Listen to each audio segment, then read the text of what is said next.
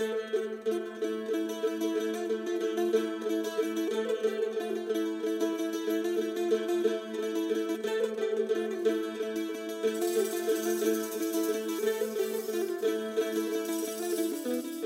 listening to Giro Vagando, the cycling podcast at the 2021 Giro d'Italia, powered by Super Sapiens, energy management for committed athletes and coaches. Today, we are in Verona. Kotse šitene kotse vištine, nuspikude šikora, kotse šitene kotse vištine, nuspikude šikora, se non mangiano le femmine. Verona è l'arena, c'è anche Romeo e Giulietta, arriva il Giro d'Italia, van tutti in bicicletta e la cronometro a squadre, che meraviglia! Sembra che i corridori ballano la quadriglia. In questa zona ci siamo proprio nel cuore dell'area classica. Sì, però noi siamo praticamente... Noi siamo qui, ecco sì. Qua, noi siamo lì, è Enoteca, eccola lì. Ah, ho capito. Siamo proprio lì dentro. Campo Le Calle. Campo Le Calle, il Latium è il nome dell'azienda scritto in latino.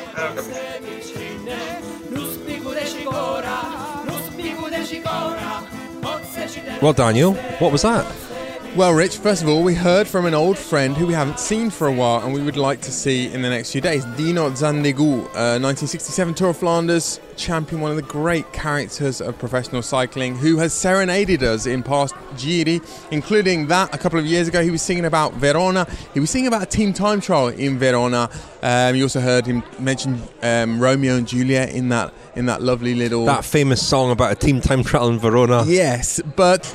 nonetheless relevant because we were in Verona today. We did see the arena, as we heard Dino say there, and now, Rich, we're in Soave. As I said to someone yesterday, it was the wine stage a couple of days ago, but if you look hard, or not even that hard, every stage is a wine stage if you're on the cycling podcast. Soave, of course, famous for its white wine, just outside Verona, beautiful fortified town. We're in the sort of shadow of the castle, and we're in a lovely Enoteca, and what you heard there was our waitress, our host for the early evening, explaining, just the early evening, talking to me about the minerality of the soil just in the area to the west of Soave, and I'm sampling. Well, she was pointing. We've got a map beside us here. Yes, she was pointing out where exactly the white wine made from the Garganiga grape, as all white wines from Soave are. She was pointing out to me where it came from, and very nice it is too. Of course, Soave wine is often exported, well known in places like the UK. It's often very cheap. The worst stuff is exported, and the best stuff is kept here. It's actually quite a prestigious wine in Italy. That's reassuring. Verona produces a lot of wine, produces more wine than any other province in Italy. Of course, you've got Valpolicella here, you've got Amarone, you've got Bardolino, Soave. Daniel, we were the two gentlemen of Verona today. We were. But we were supposed to be the three gentlemen of Verona this evening, and sadly, I got a phone call first thing this morning from Francois Tomaso, who was preparing to make his Giro debut. At last minute, unfortunately, he's not been able to come. So he left us this message. Hi, Richard and Daniel. It's 4 o'clock here in Marseille, and I should be on a taxi to the airport, I suppose, to take my plane to Verona, where I was supposed to be meeting you rather late tonight for my first incursion on the Giro d'Italia. But unfortunately, as you know, and as I told you, and as you probably already warned everybody around, I won't be able to make it to the Giro. It's like kind of a Giro curse. I've got my Tour de France curse. That's the first. I've covered more than 30, and I've never seen a Frenchman win it. And my Giro curse is much simpler than that. I've never done it, and it was my first, and it won't happen. What happened actually before people ask, and I thank thank you for the attention. It's a simple thing, family problem. My stepmother broke her hip, which happens with elderly people. She's in hospital, and we have to take care of her. And my father is 99 years old, and he's very valid. He's a great guy, a rock. But he's on his own, and I have to organize what's next.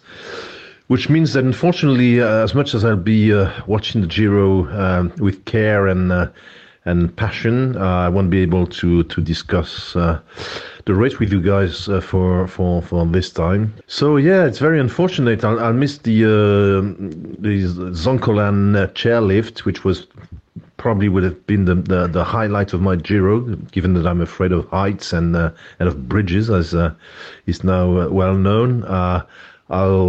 I'll probably miss, our heated discussions with Daniel about French and Italian food. In a way, I'm kind of relieved, because I'm sure I would have loved every single meal and wine Daniel would have imposed on me, and I would have been forced to pretend it was crap. So here I am, still in Marseille, glued to my lousy French food and terrible Marseille weather. Unfortunately, there are, we all know, sometimes more serious. Yeah, it's strange to say, but sometimes more serious things than cycling. And I'll be on the tour for sure with you guys, and I really can guarantee, and I mean it's a real pledge I make on the podcast, and I make to myself, that next year I'll cover the entire Giro. So I will have plenty. I'll have plenty of time to drink terrible Italian wine, to eat terrible overcooked Italian pasta, and many opportunities to call a few of the actions on the race bullshit. Well, all the best to you guys. Enjoy it without me. The good thing is you booked the hotels and the restaurants already, so probably you have 3 portions of every meal instead of 2 you can share between you. So all the best, and see you soon. Bye bye. So we're very sad that Francois won't be able to join us, but we've got him on the record there promising that he will cover the whole Giro next year. And we think more about this later, but we think we might have identified a replacement travelling companion. Yeah. Someone who has already been a travelling companion of sorts over the last... A travelling companion. Of sorts, a companion, comrade in adventure over the last 3 or 4 days, but we won't reveal exactly who that is until later in the episode. No, we're going to hear a typically entertaining, twinkly-eyed interview. Clue, it's not Giro. With this gentleman, another gentleman of Verona. Very much a gentleman. We saw an incredible sprint. We expected a sprint today. It was a pan-flat stage. We expected a sprint today, and we got one. And I've just got the data for the winner, actually. Some interesting data here. The winner, he won today's winner, Giacomo Nizzolo, won with 150 gigabytes per second. He recorded on the finishing fiber optic Nizzolo, so called because earlier in the year I did a Zoom interview with him, and I was absolutely wowed by the speed of his internet connection in Lugano, hence us christening him fiber optic Nizzolo. And it was his first stage win in the Giro after 11 second places today. And Rich, you said we saw it. Fastest internet in the peloton, do you think? Fastest internet in the peloton. And you said we saw it. We also heard the lead out, didn't we? We did, and we're tonight is gonna see the return of slow radio, because we were roadside at 2 kilometres to go when the bunch came tearing past, and it was a very impressive sound. This is a sort of noise of bike racing that we don't often hear unless you are roadside. It's visceral. It's there's lots of energy. It's one of the great underrated virtues of professional cycling. I think the sound, the noise. Rich, trying to explain a noise. I know. Trying to explain it's like dancing about architecture. There we go. So we're going to just hear it without further ado. Let it speak for itself. What now? Okay.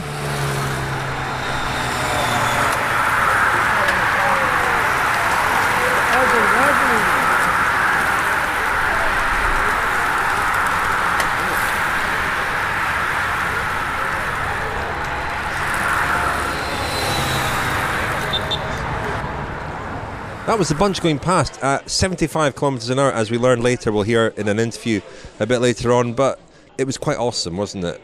You don't see a lot. If you're roadside watching the race at that point, you don't see an awful lot, but it's very, very impressive. I saw you stroking your chin wistfully, thinking this is how fast I go on the lanes on the farm tracks. It's not even how fast I go in my car, but it was an awesome display of power and a very impressive performance once again from Quebec at Assos. You know, when you think back to our Kilometre Zero at the Giro last year, NTT SOS, they seem to be on their way out. They really are reborn and rejuvenated this year. Second Giro stage win in 3 days. So it was stage 13 of the Giro from Ravenna to Verona, 198 kilometres. In Ravenna we met up with Marina Romoli. We'll hear from her a bit later on. She runs a foundation which is one of the good causes benefiting from the sales of Stacey Snyder's mugs and cups. So it was great to meet her there, and she's best friends with Giacomo Nizzolo. They grew up together and were on the national team together, so we'll hear from her on him as well. There was a breakaway. It was Daniel. The usual suspects, wasn't it? Samuele Rivi of Eolo. I will master this by the end of the Giro. Umberto Marengo of Bardiani and Simon Pelot of Androni Giocattoli. They got a gap of up to 7 minutes 40. We'd seen this film before, hadn't we? They did. It looked like they were going to stay away. Then Pelot had a little go on his own with 120 kilometres to go. Not quite sure what that was about. There's a bit of Pelot fight there, wasn't there? More about Pelot fights later. The other two reeled him back in, and for a while it looked like the bunch was just keeping them at a safe distance, a minute and a half or so, to avoid catching them too soon. But with 50 kilometres to go, there was a bit of excitement. Remy Cavagna of De Koning Quick-Step and Peter Seri of De Koning Quick-Step stringing it out, and it looked like we were going to have another Belgians attack like we had at Paris-Nice earlier in the year, but it didn't really come to anything, although it was a flurry of excitement.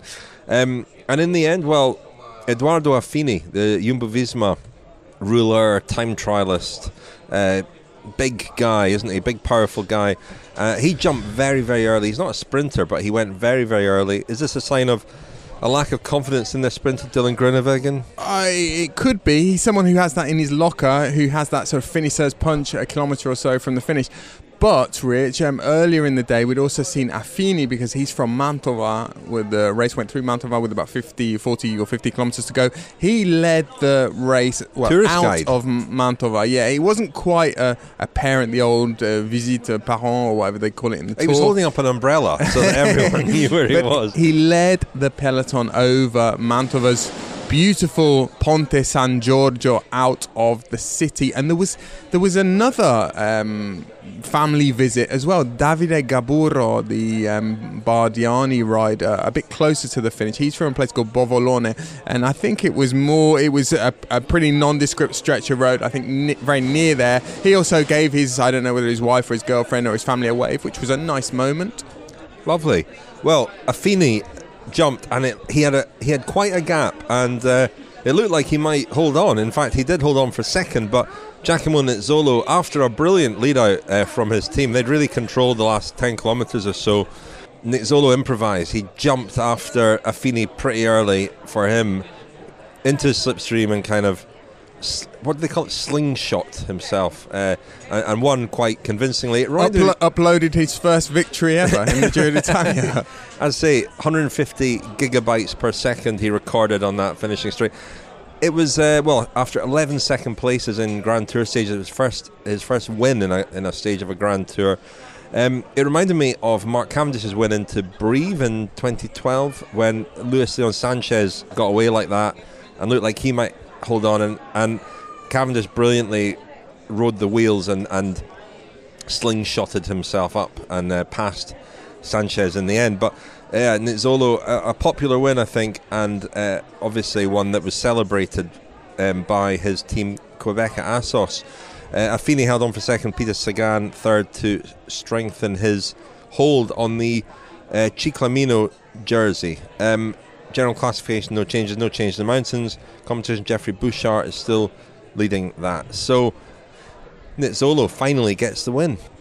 Also, Rich, we should mention, I mean, never mind Wi-Fi and internet connection, and Gaviria sprinted without a saddle, which is usually an essential item when you're racing your bike, isn't it? Extraordinary. How did that? Do we know how that happened? We are awaiting further information on that. Still guessing on fueling? Not sure what or when to eat and drink on rides that matter? Never again. Optimize your fueling strategy with real-time glucose data, actionable insights, and personalized analytics. We're here to help you achieve your performance goals. Go to supersapiens.com for more on how to track your energy levels and fuel for success. The Cycling Podcast, powered by Super Sapiens. Thanks very much indeed to our title sponsor, Super Sapiens. Very grateful to them for their support, allowing us to be here covering the Giro with our daily episodes and our morning episodes of Kilometre Zero. Cracking episode this morning, Daniel, remembering Alfredo Martini. A bit about Super Sapiens, and we'll hear another competition entrant in a moment, but Super Sapiens is a continuous glucose monitoring system that helps you make the right fueling choices, really revolutionising fueling for athletes. And by athletes, we mean everybody who does any kind of sport at all or who wants to be fit and healthy. Over time, the user can learn how best to manage their energy resources. It takes the guesswork out of when and what to eat. It works with the Abbott Libre Sense Glucose Sport biosensor sticking to the back of the upper arm. A thin filament is inserted just under the skin to accurately measure glucose levels. That then sends real-time glucose data to the Super Sapiens app. And each biosensor patch lasts for 14 days. During this Giro, we're running a competition with Super Sapiens, allowing our listeners to try and win 3 months free supply of the biosensor patches. All you have to do is send in an audio or video message telling us how and why you would use Super Sapiens to help you achieve your cycling goal, whatever it happens to be. There are details on thecyclingpodcast.com about how to enter. But let's hear from one of those entrants who's actually applying on behalf of somebody else. Hello, Cycling Podcast. This is a pitch for the Super Sapiens competition. Unlike many of the others that have applied, this isn't for me. I'm not looking for this for myself. I coach a young rider who suffers from ulcerative colitis, and that appears to affect his ability to recover, perform well, in so much that his performances can appear binary at times. And I would be interested to use the data from a Super Sapiens sensor to try and correlate his good and not so good performances with the sort of glucose in his blood at that time, to try and get an idea of whether his gut and intestine is actually able to absorb the calories that he needs to fuel his performances. So that's my pitch. It's not for me. I'd just like to use the data to help another. Thank you. Thanks very much for that, John. You can find out more about Super Sapiens at supersapiens.com, and if you want to enter the competition, go to thecyclingpodcast.com. Well, Rich, a bit of geography, a bit of history, a bit of culture. We started our day in Predappio, which is a beautiful little place. We weren't quite in Predappio, but we were in the environs of beautiful place in the hills above Forlì in Emilia-Romagna, but famous, infamous as the birthplace of Benito Mussolini, the fascist leader, Italian fascist leader in the early 20th century, and particularly the Second World War. That's kind of mid-20th century, isn't it, really? Yes, but he was very much in situ and influential before the Second World War. But interesting place. We didn't really get to look around, but it's where Mussolini's crypt still is. He's buried there. It's attracted neo-fascists, and there've been laws passed there or rules on the sale of neo-fascist memorabilia. Because, as I say, it's become a bit of a destination for people of that kind of inclination over the years. And we've talked about the politics of central Italy, that traditionally it was a very left-leaning area of Italy, but it started to swing slightly in 2019. Predappio elected its first sort of right-wing mayor for 70 years.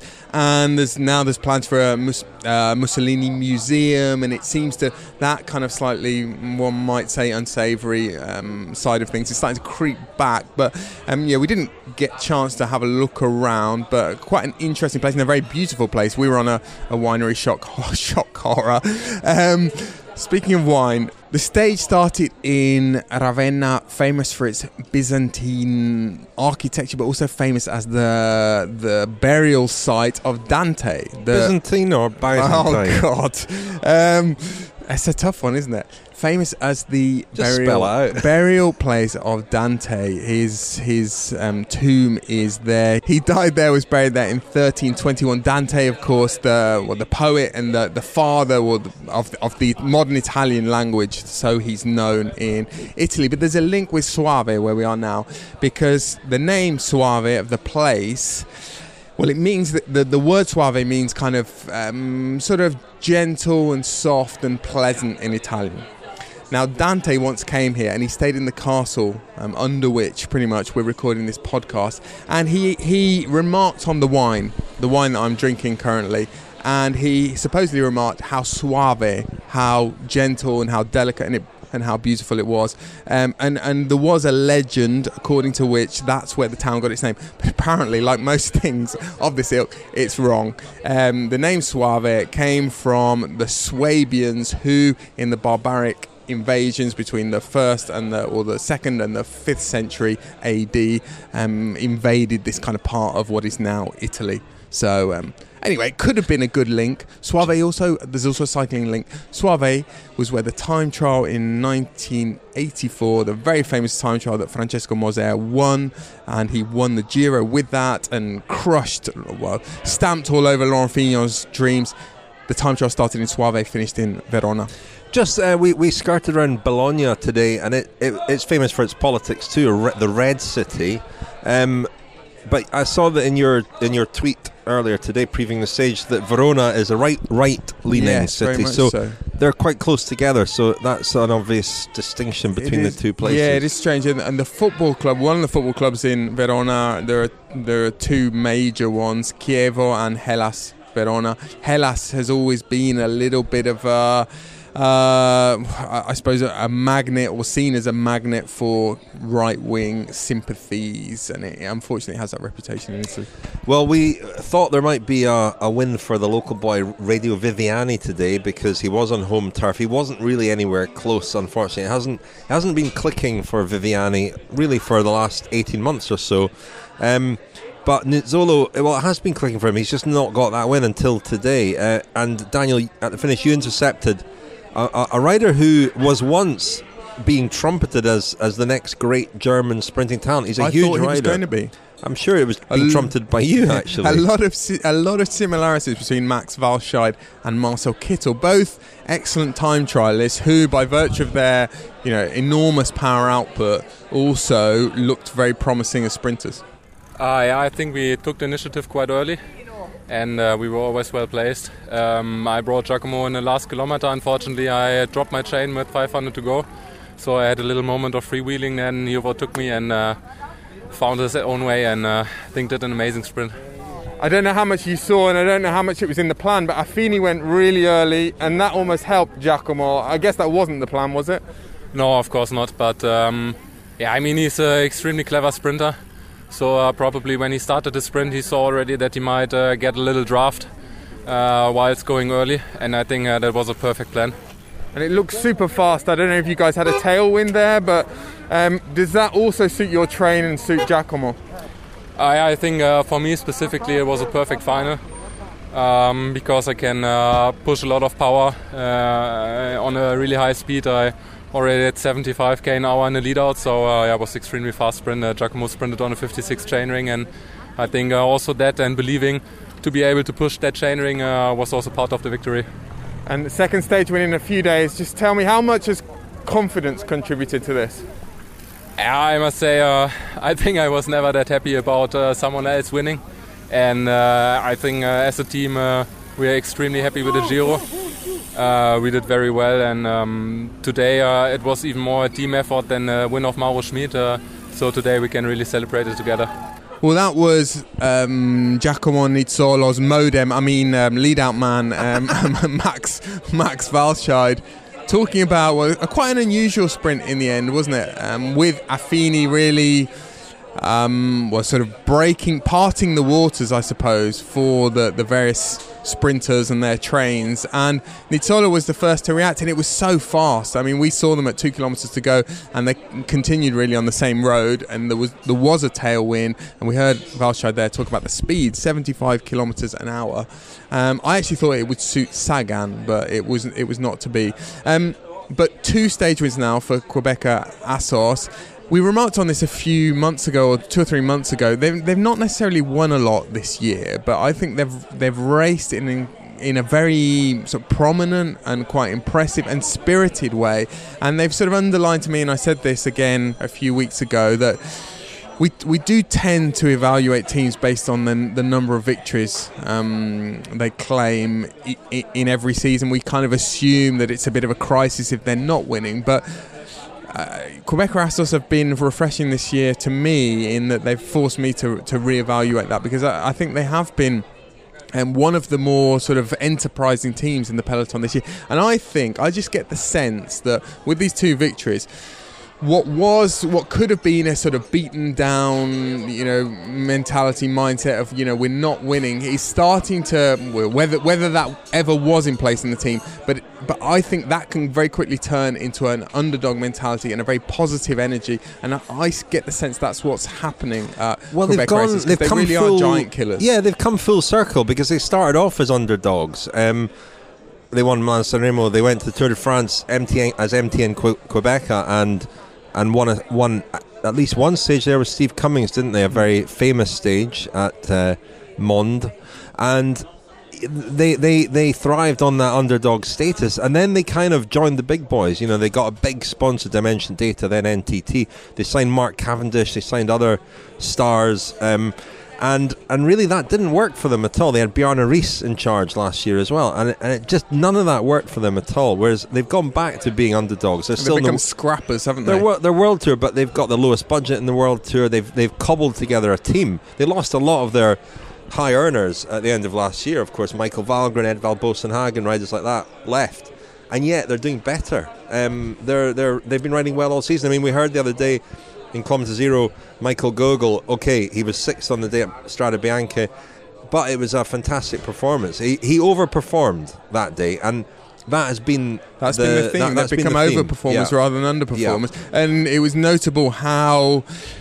grateful Nizzolo was to his teammates, and how effusive in his praise of the team and everything they've done, because he is the talisman now, from having been a sort of, I wouldn't say a second tier sprinter, but one of many leading sprinters in the World Tour. He suddenly found himself as bearing a lot of responsibility for one team, and he has risen to the occasion. He hasn't necessarily won a lot of races, but he's been consistent, and he stuck at it. Today it was interesting as well. He talked about how he'd been boxed in quite a few times in this Giro already, and he'd got his positioning wrong, and today his absolute priority was to just have clear road ahead of him. And the finish suited him in the sense that Affini's attack suited him. It suited him, and he said that he was willing to get a little bit more wind in his face today if it meant definitely not getting boxed in. He had to risk losing in order to win, and that's ultimately what happened. The Cycling Podcast at the 2021 Giro d'Italia is supported by Science in Sport. Science in Sport. Fueled by science.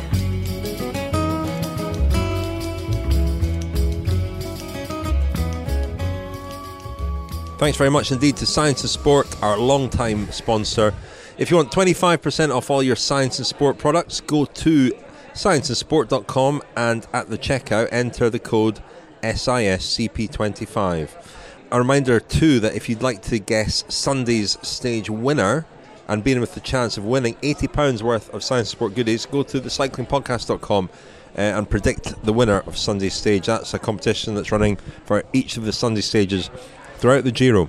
But yes, thanks once again to Science and Sport. Rich, should we talk candidates for replacing Francois for the last week? I mean, who's in the shake-up? Well, there aren't many who combine his sense of calm, his knowledge, his experience. I think we need an older head. Yeah, he appreciates his food and his wine. We definitely need a bon vivant. He doesn't tolerate bullshit, does he? Certainly not. Who could fit the bill? Who could it be? I wonder. Well, I tell you what. This morning in the mix zone, I did happen upon Patrick Lefevre. For the first time today, because we've seen him every day for the last few days. He's sometimes following us around, in our hotel. Can't shake him off. Yes, he's always ready with a sort of friendly salute or a wink or a nudge or a glass of wine. And yes, he was in the mix zone, holding court as he often is at the moment. And I spoke to him about Remco Evenepoel's travails on that pronunciation, on the white roads in Tuscany, and also João Almeida's role in that, in the stage that finished in Montalcino, which has been discussed and criticised and was certainly scrutinised.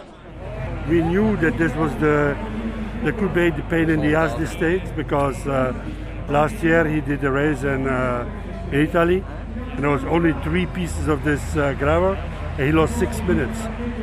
So don't forget that 5 years ago this guy was not even a rider but a football player. And then if you have the basic formation like Bernal from mountain bike, he has a historical retardo on these guys, but we will try to work on it this winter and to try to learn them to handle better the bike. You cannot reduce the expectations. The expectations are made by the people, by the fans, by the press, and I see it, and I think my sponsors are glad with it, so I'm relaxed. Patrick, do you know anything yet about the special help you might get for Remco? I heard rumours about Cal Crutchlow being involved. Well, he's a fan of the team. He's known very well Mark Cavendish and Tom Bonen, and probably in an off period we'll try to ask his help. As far as you're concerned, it's a technical problem. It's not mental scar tissue from the crash last year. No, because he did before the crash last year. He did a kind of this race in Oika or something like this, and he lost 6 minutes and 3 pieces of gravel. He even couldn't stay on a bike, and next day he won with 3 minutes. So don't forget this kid where 5 years ago he was a football player. So, and last thing, Patrick, how have you assessed Almeida's performance for Remco in the last few days? Because a few people watched him on the Strade Bianche stage and they said he wasn't helping Remco enough. What did you think? But unfortunately for Joe, he lost his 5-6 minutes in the first mountain stage. Otherwise, I think he could go for his own classification. But we agreed already before the Giro, the guy who will be in lead will be protected. And that is what it is. Of course, if tomorrow or Monday Remco lose 30 minutes, then of course Joe will have carte blanche. So you have to be in the front. And he was aware of the problems that Remco had. Remco was yelling on the radio, and even the car was too far away. And then before he noticed, he stopped immediately, he helped him. And of course the Portuguese press said that he was not happy, and he said also to me, I had diamond legs, I could be in the front, yes, of course. But his classification was lost already, and the breakaway they couldn't catch it anymore. So what it serves to be fifth or to help your leader. I think you have to help your leader then. I was very clear with this before the Giro already. I said to the guys of Flemish television, yesterday they were fighting in the room, but that's not. But we need some suspense, huh? Because the Giro is boring. So I didn't pop the question to Patrick, whether he would like to join us for the next 10 days or so. We've got hotel bookings in the kind of establishment that he would probably approve of. There are a few more wineries in there. Have you managed to cancel any of them, actually, Daniel? Did you get onto that today? We will get onto that in due course, Richard. Right. Yeah, well, it's certainly a suggestion. I think he was flying out of Verona tonight. But a lot might be too late. Patrick, come back. A lot to ponder in that. That would be novel. Well, a lot to ponder in that interview. Yeah, he enjoys it, doesn't he? The cut and thrust of the interview in the mix zone. He's got a twinkle in his eye. I mean, he doesn't like it when his team's been beaten, and he's not a good loser at all.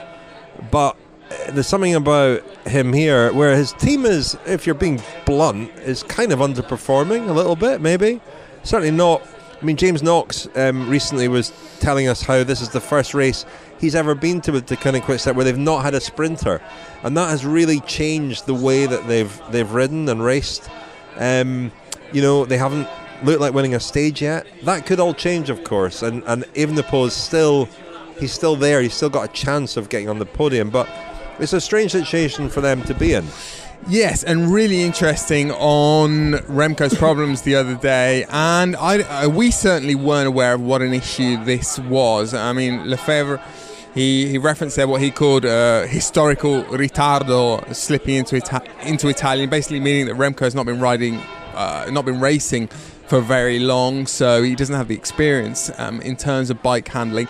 There was a rumour this morning that Deceuninck Quick-Step were so concerned about Remco's bike handling problems that they were going to call on some help from outside of cycling, from MotoGP. In fact, a good friend of Mark Cavendish, who of course rides for Deceuninck Quick-Step, Cal Crutchlow, the MotoGP rider, he was potentially being lined up to help Remco as Patrick. Well, I put the question to Patrick in the interview there, and he confirmed that. What we didn't know at the time, but we have since discovered from an extremely good source, who is not Mark Cavendish, I hasten to add, is that they already tried last year to hook or to link Cal Crutchlow and Remco Evenepoel up to do some work on his descending, and they were not able to do that because of COVID restrictions, quarantine arrangements, but it was on the cards a few months ago. What's interesting about this, though, Daniel, is that even admitting that there's a problem, because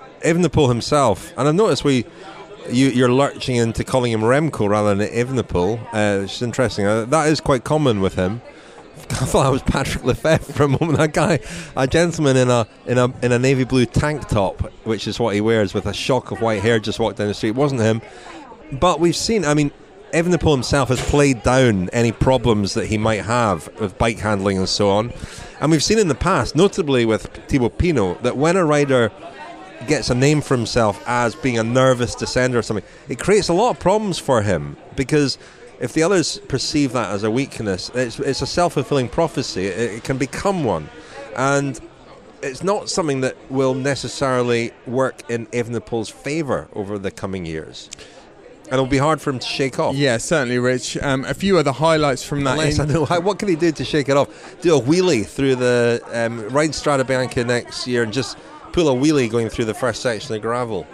And then what do they call it? Well, maybe an endo. Endo. Maybe Peter Sagan will join the team, which is, it's a rumour that's definitely going around. Well, and after Patrick Lefebvre's dinner the other night with the Slovakians. Well, there you go. And it's gaining a bit of momentum. Maybe Peter Sagan will be able to, team up with Cal Crutchlow to give Remco some lessons in whatever he needs. Other highlights from that interview with Patrick Lefebvre, who, as always, has a great turn of phrase. Almeida had diamond legs the other day in Siena. This got me thinking, what are the best expressions to convey precisely that? We've had the no chain before with US Postal, and I think that was coined by George Hincapie. Maybe we should ask for some listener suggestions on that. What sort of phraseology do you use when the buffaloes, when your hooves are really moving smoothly? What do you call that? It's so long since that happened that I can't remember the terminology. I think we're going to have to ask for help. Can't remember the feeling.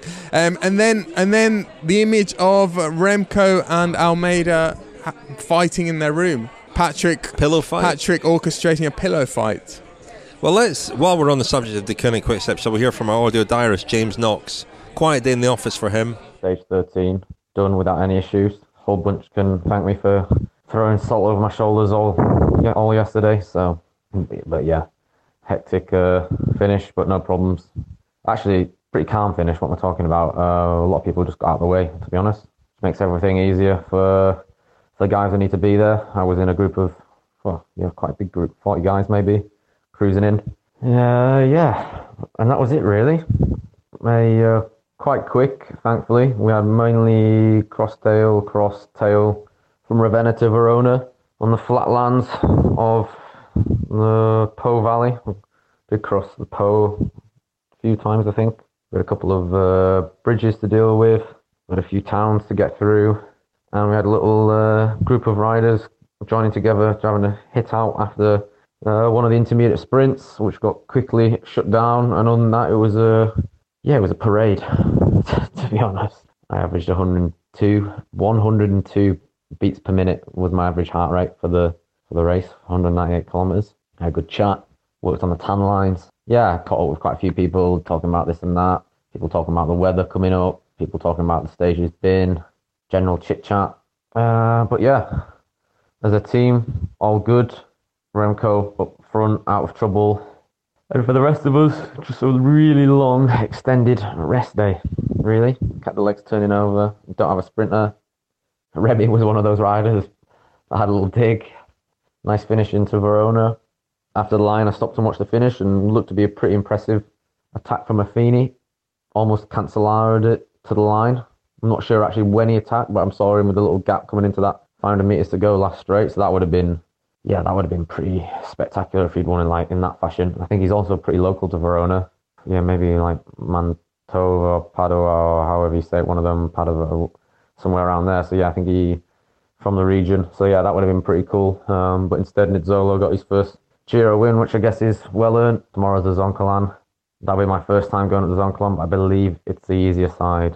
So can't be able to say I've done the full Zoncolan.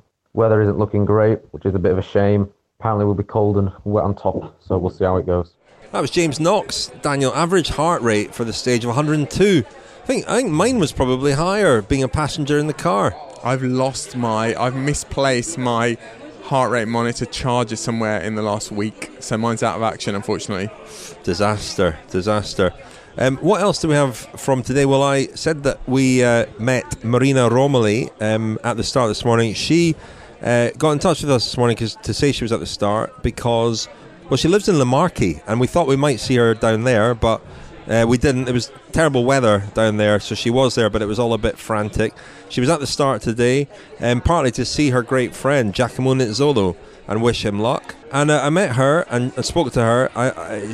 Her foundation, I mean, she was a very promising bike rider who was unfortunately hit by a vehicle some years ago and left paralysed. So she's in a wheelchair now, but she's really dedicated her life to raising money for research into spinal injuries and paralysis, and funding research projects, also helping athletes whose careers have been ended by those types of injuries, or indeed brain injuries as well. And she's raised a lot of money. One of our listeners nominated her foundation to receive money as one of the good causes, to receive money from the sale of Stacey Snyder's mugs, cups and cappuccino sets.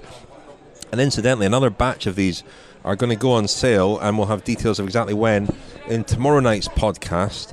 But I met Marina this morning and spoke to her, and here's what she said. We'll hear, first of all, our interview this morning, and then we'll hear a little message she sent after the finish about her great friend Nizzolo's victory. Marina, tell us your story. You're here at the Giro today, but you were a very good cyclist yourself, weren't you?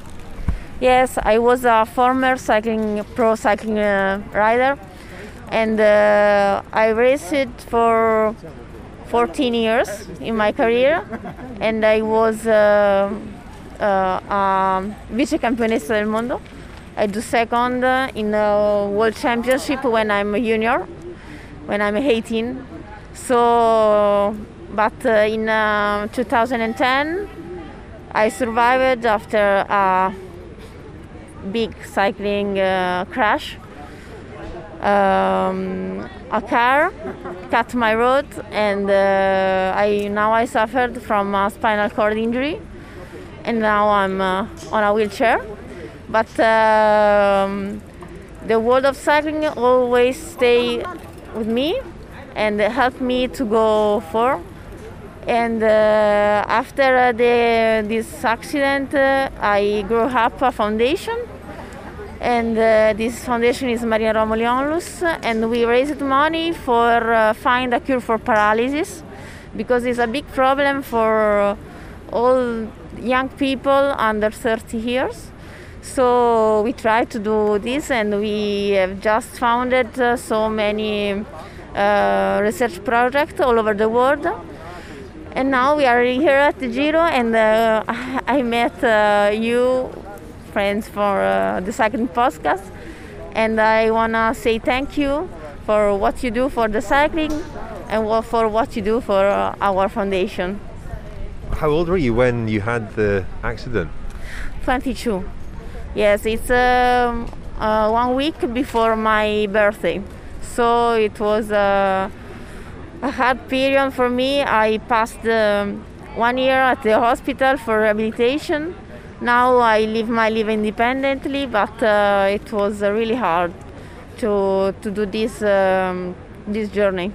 I mean, the listener of ours who nominated your foundation to receive money from the sale of Stacey Snyder's mugs, cups and bowls, said that you have become a great ambassador, that you travel a lot to speak, obviously not at the moment in the time of COVID, but has that been a big part of your life the last decade or so, has been traveling and speaking and meeting people? Yes, I passed my 10 years after my accident doing this, and now I'm also a psychologist. I studied, and I want to give you this important message that it's don't give up the fight, keep going, and because if you can dream it, you can do it. So I say before I saw that it's important to have a big family around me, and this family is the sports and the cycling, and all my friends that were in my teams and with me in the national teams, Italian national teams. So thank you to everyone that support me and support my causes. I'm really happy for the victory of Giacomo Nizzolo in today's stage, because we were friends since we were young cycling rider. We raced together in Italian national teams, and we are also friends outside the cycling. And he also supported Marina Romoli-Onlus since we founded it.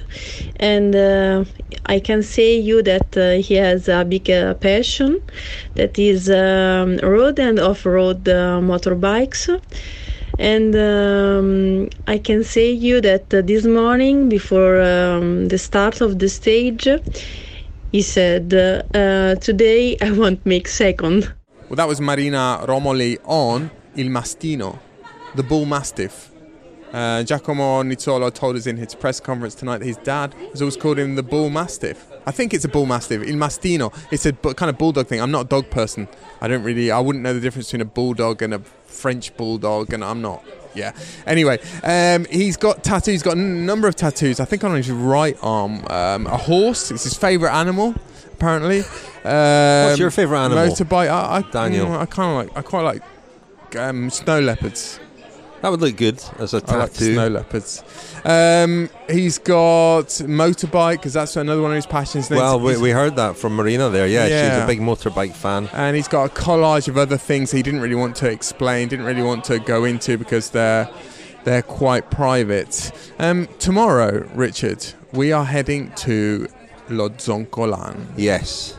I've seen a stage a couple of years ago. We're going a different way up this time, aren't we? The easier way up. I was, while you were interviewing Max Walscheid at the finish, Daniel, I was witness to a touching little scene between two of the GC candidates. Hugh Carthy and Simon Yates kind of rolled into the paddock together, and they'd obviously been chatting, and as they peeled off, Yates, I overheard him say, and this is an exclusive to the Cycling Podcast, "See you tomorrow, mate."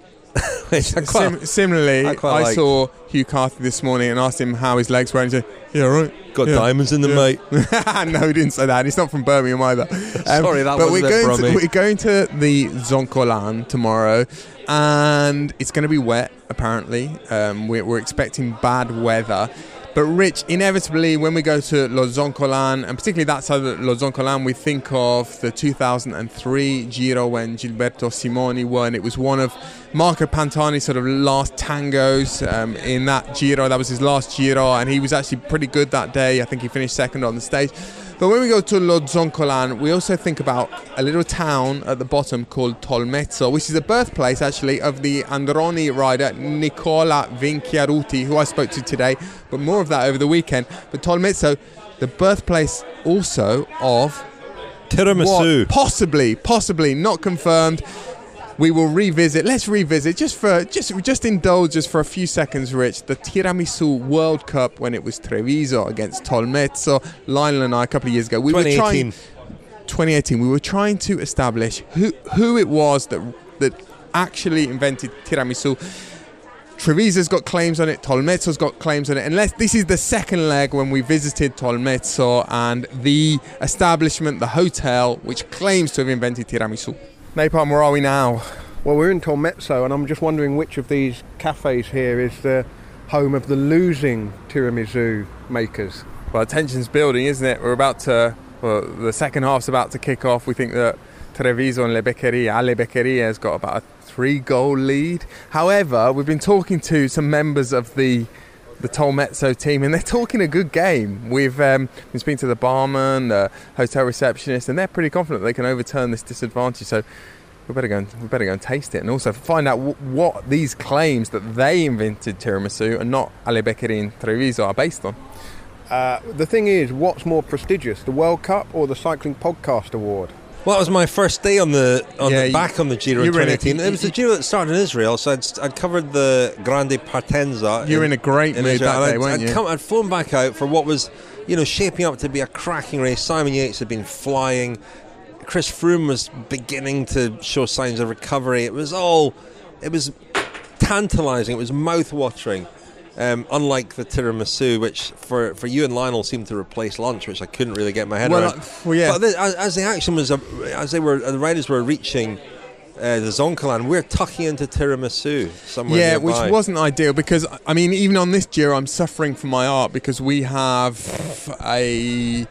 an ongoing series of Twitter posts that I'm not sure anyone is really paying attention to, whereby I post every morning, or we post, a picture of where we're staying, or from where we're staying, or near where we're staying, and a slice of crostata, which is a staple of Italian breakfast.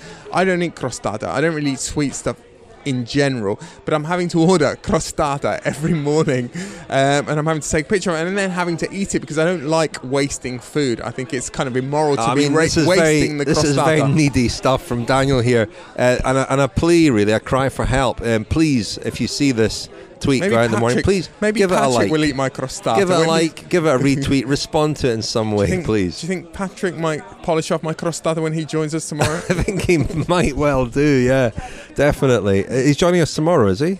You never know. It'd be a bit odd, wouldn't it, to have Lefebvre with us? It'd be a bit compromising. Tremendous time. A little bit compromising. Anyway, should we wrap things up for tonight, Daniel? Any other business from today before tomorrow's I think we're about to head further into the bowels of Soave and maybe enjoy some more of the local produce. Well, listen, another theme of this Giro has been our incompetence when it comes to Flemish names, and we're delighted to play out tonight with our good friend Charlotte Elton. Daniel, you and I know Charlotte from London. She's from Belgium originally. She now lives in Brussels, and she's been helping us out with our Flemish pronunciation, along with Hugo Kurvitz, of course. And she's sent us this handy song, which really will prove invaluable to us over the coming days. Thank you, Charlotte. Okay, here goes. Tom Bonne, Wout van Aert, Kobe Gulsens, not that hard. Lawrence Nassens, Evenepoel, Flemish pronunciation fools. Tom Sales, Kampenaert, Ilio Keese, come on lads. Dries de Bond, Keukenleren, Roger de Vlaming en Lefebvre. Vermeers en de Beust, Sepp van Marken en Museeuw, Stuyven en Van Avermaat. Kobe Gulsens, not so bad. Vervaken, Bakelands, De Gent is an easy one. Axel Merckx, Eddy Merckx, trouble with the accents. You didn't say it right. That's what all the flambos say every single day. You didn't say it right, but you can keep on calling Hugo when you need some help. All right, good luck. Ciao. Join us today during the Jeep Celebration event. Right now, get 20% below MSRP for an average of $15,178 under MSRP on the purchase of a 2023 Jeep Grand Cherokee Overland 4xE or Summit 4xE. Not compatible with lease offers or with any other consumer incentive offers. $15,178 average based on 20% below average MSRP from all 2023 Grand Cherokee Overland 4xE and Summit 4xE models in dealer stock. Residency restrictions apply. Take retail delivery from dealer stock by 4/1. Jeep is a registered trademark. With LinkedIn Jobs, we tap into a network of more than 1 billion professionals to help you find quality professionals quickly and easily for any role you need. Marketing wizards? Found them. Software engineers? Found. That project manager I could never seem to hire? And found. LinkedIn Jobs quickly matches your roles with candidates with the right skills and experience. In fact, 86% of small businesses get a qualified candidate within 24 hours. Post your first job for free and get started at linkedin.com/spoken. That's linkedin.com/spoken. Terms and conditions apply.